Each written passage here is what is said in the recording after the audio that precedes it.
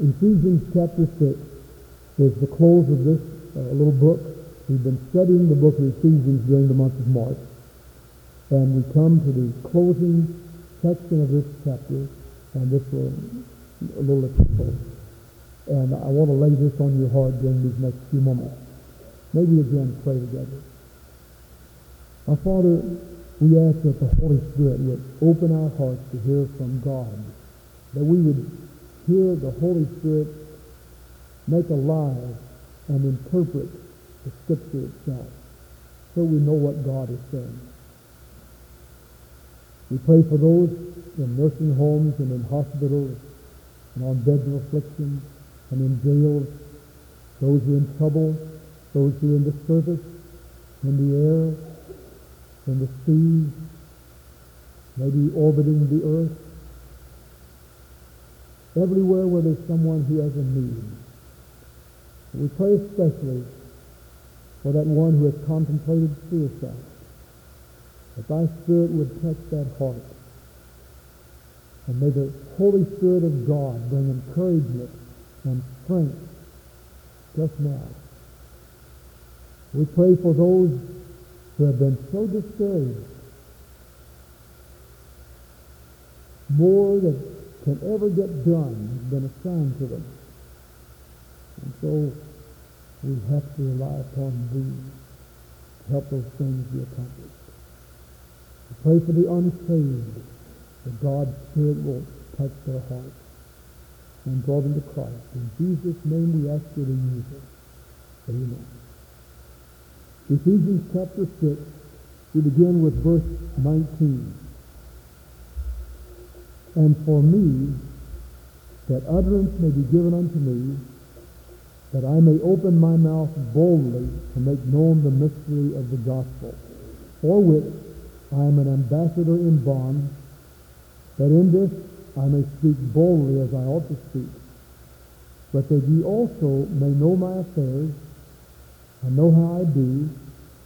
Tychicus, a beloved brother and faithful minister in the Lord, shall make known to you all things, whom I have sent unto you for the same purpose, that you might know how our affairs, and that he might comfort your heart.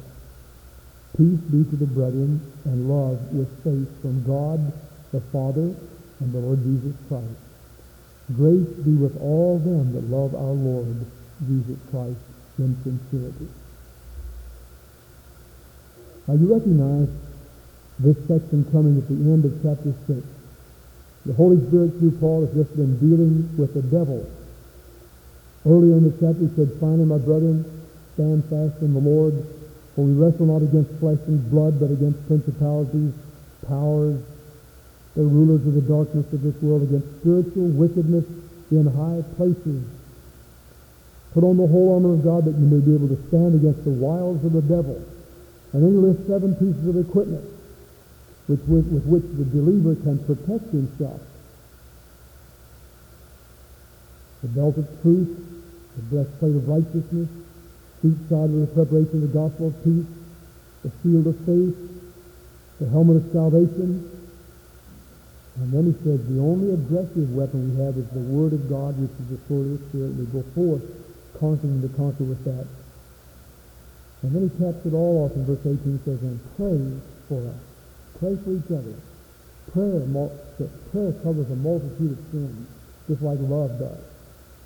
You pray for somebody, you can't hardly be mad at them. You pray with somebody, you can hardly stay mad at them. That's the reason it's important for husbands and wives to pray together. For families and children, moms and dads to pray together. But in this particular passage, he says, now, in addition to praying for one another, I want you to pray for me. This is Paul talking. He's an older man now. He's in a Roman prison. He calls himself a prisoner of Jesus Christ. He never mentions that he's a Roman prisoner. He doesn't mention the government. He doesn't derail the government. He just says, I'm a prisoner. I'm really a prisoner of Jesus Christ. And that is a twofold meaning, because in reality he is a prisoner of Jesus Christ, a bondservant of the Lord. But what he probably is talking about when he says that is, I'm in prison. I'm in a Roman jail. I'm in a Roman dungeon. And the Romans think they're doing that, but really, I'm here because of Jesus. There wasn't anything wrong that I did. I'm here because I took a stand for Jesus.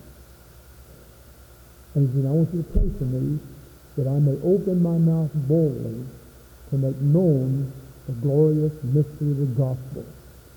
In other words, pray for me that I won't get discouraged. Do you think Paul was ever subject to discouragement? You read the 12th chapter of 2 Corinthians and you find out, he said, I was up and down. And he said, sometimes I was exalted so high that lest I should be exalted above measure, the Lord just brought me down and gave me a thorn in the flesh. And I asked God 3 times to remove it, and he wouldn't do it. But he said, my grace is sufficient for thee, for my strength is made perfect in your weakness. And he said, pray for me that I'll not get discouraged, not get defeated. Pray for me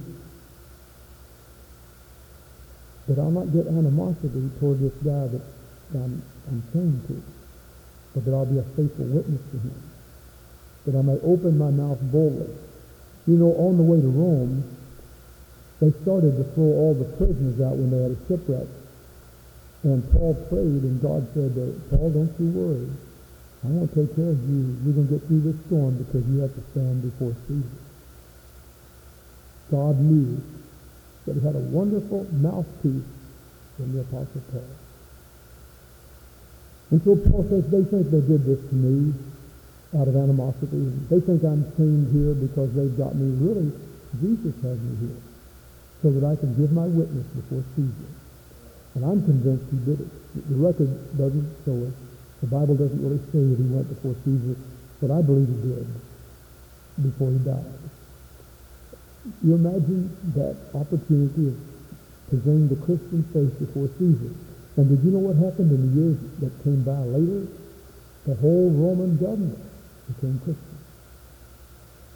And eventually, the Roman emperor was saved. Not this one, not Caesar, but a successor to Caesar. And the Christian movement began to spread like wildfire. Maybe partly because of the prayer of the Ephesians. He said, you pray for me that I may open my mouth boldly. For we never know the power of our prayer life.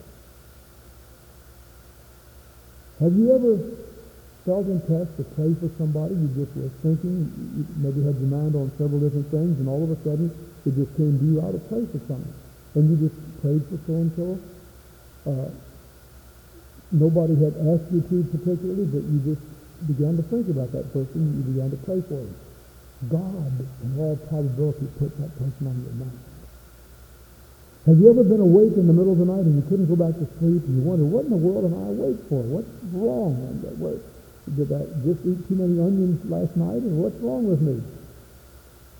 Is it possible that God woke you up so you could talk to him a little while nobody else was around and just pray? And Paul said, pray for me, that I may open my mouth boldly to make known the mystery of the gospel. And a little bit later, he speaks to Tychicus. He says, now Tychicus, I'm going to send so he can tell you all about my state and how I'm doing. He doesn't really tell them all about his state, but he says, Tychicus will come and tell you. And he closes this epistle by saying, peace, love, faith, grace be to all them that love our Lord Jesus Christ. Peace, love, faith, and grace be to all them that love our Lord Jesus Christ. We're encouraging people to come to Sunday school on Easter Sunday, to be here under the Word of God. I want to suggest several reasons why we do this and why we encourage you to bring your friend. Number one, and I think Paul had some of these things in mind as he said, pray for me that I may open my mouth boldly. Number one, there's an enlarged vision and spirit of our Sunday school and workers when we see folk come. Crowds attract crowds. You know, when you come into a room, like many times at training on Sunday night, you go into the adult forum, and it's just packed with people. Isn't that encouraging? Did you get blessed by that? When you look in the choir and you say 50 or 60 people in that choir, and there's not a standing room only, wouldn't that be a blessing to you? You do not know what a blessing would be. And you know, some of you have voices that you're withholding from the choir. And if you would just plunge in there by faith too, you'd be part of that blessing of blessing everybody else. Same thing is true in a Sunday school class. About 2 years ago, we had a special emphasis to enlarge the attendance and get folks here on a certain day. And Brother Richard Henn, in the Young Married People's Department, arranged those chairs, and they had been working hard, and they put a name on every chair, and their goal was to fill every chair either with that person's name or somebody that wasn't on there, whose name was not there. And they did it. They had more that day than they'd ever had before in Sunday school. You see, it takes work. You can't get this done without work.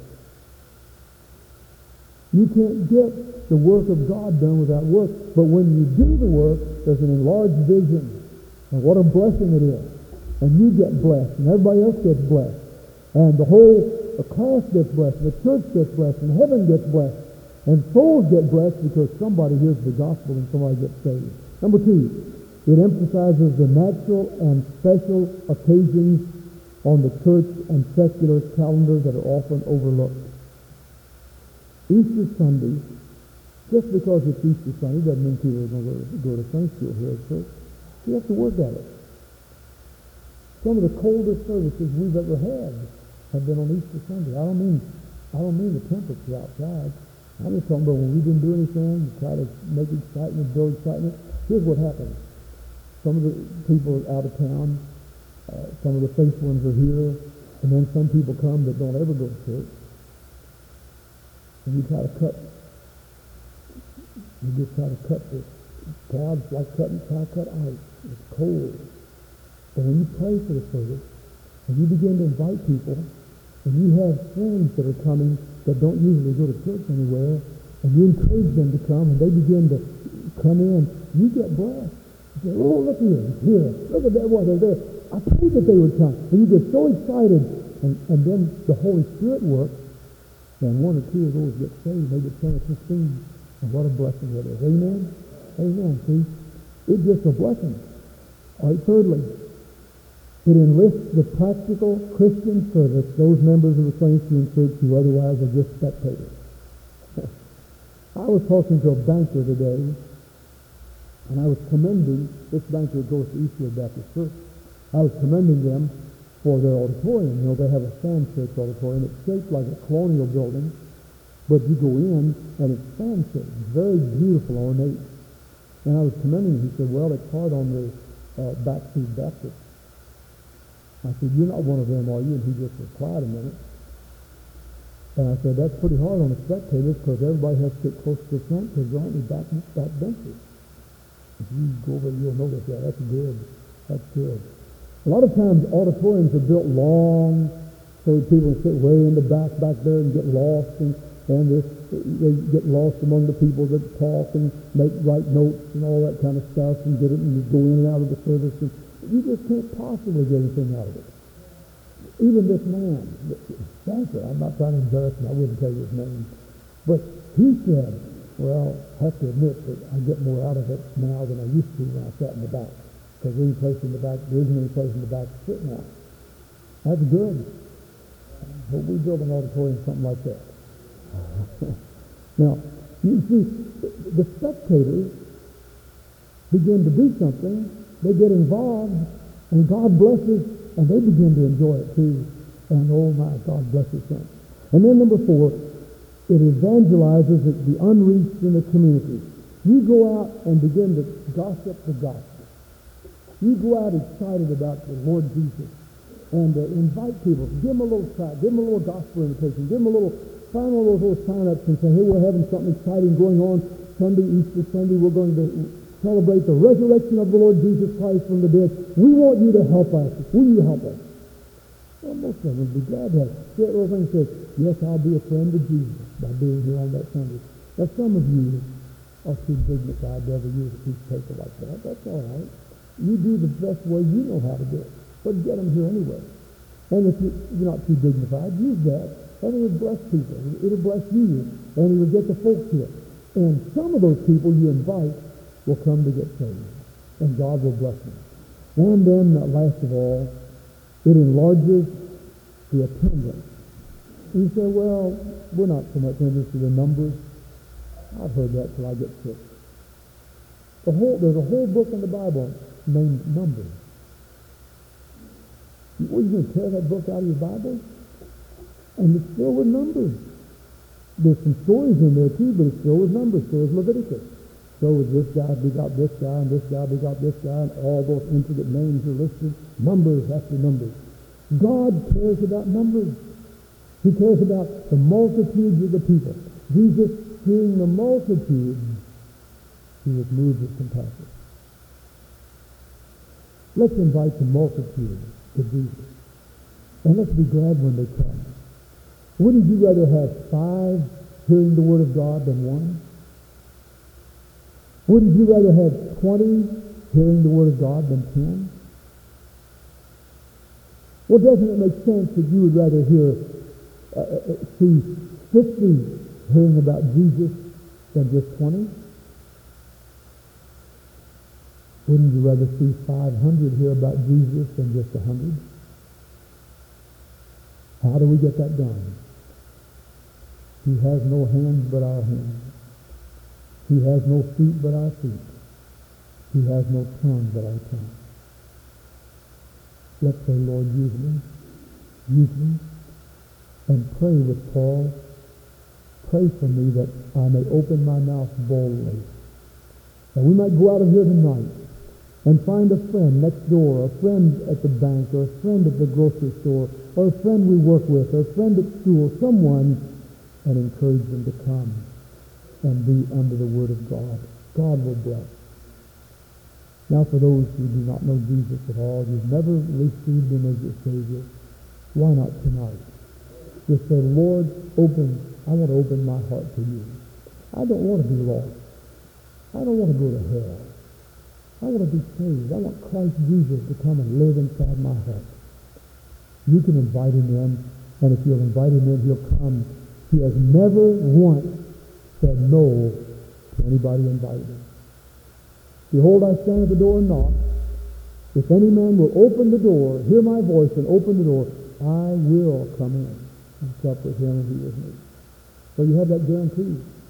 If you hear Jesus knocking tonight, open the door. Say, come in. He'll come in. Let's bow together in prayer. Thank you, Lord, for this passage of Scripture that reminds us that peace and faith and love and grace are all available, bound up in the person of Jesus Christ.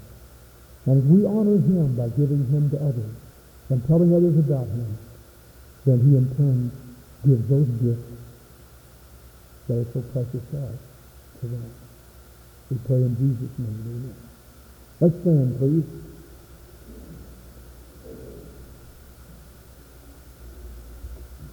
Let's turn to page 190. I love to tell the story of unseen things above. That's one of the greatest evangelistic songs in our book. 190. We seldom ever sing it as a closing hymn, a dedication or invitation hymn, but it's just as good there as someplace else. I love to tell the story. That's what we've been doing tonight. That's what many of you have been doing for years now. Some of you have been doing it during the month since you've been saved, telling the story. Do you really love to do it? Let's ask God to give us a new love for telling that old story, so that one day, when we stand in the scenes of glory, we'll sing the new songs will be the same old story that I've loved so long. If you're here tonight and you've never been saved, come to Jesus. Trust him as your Savior.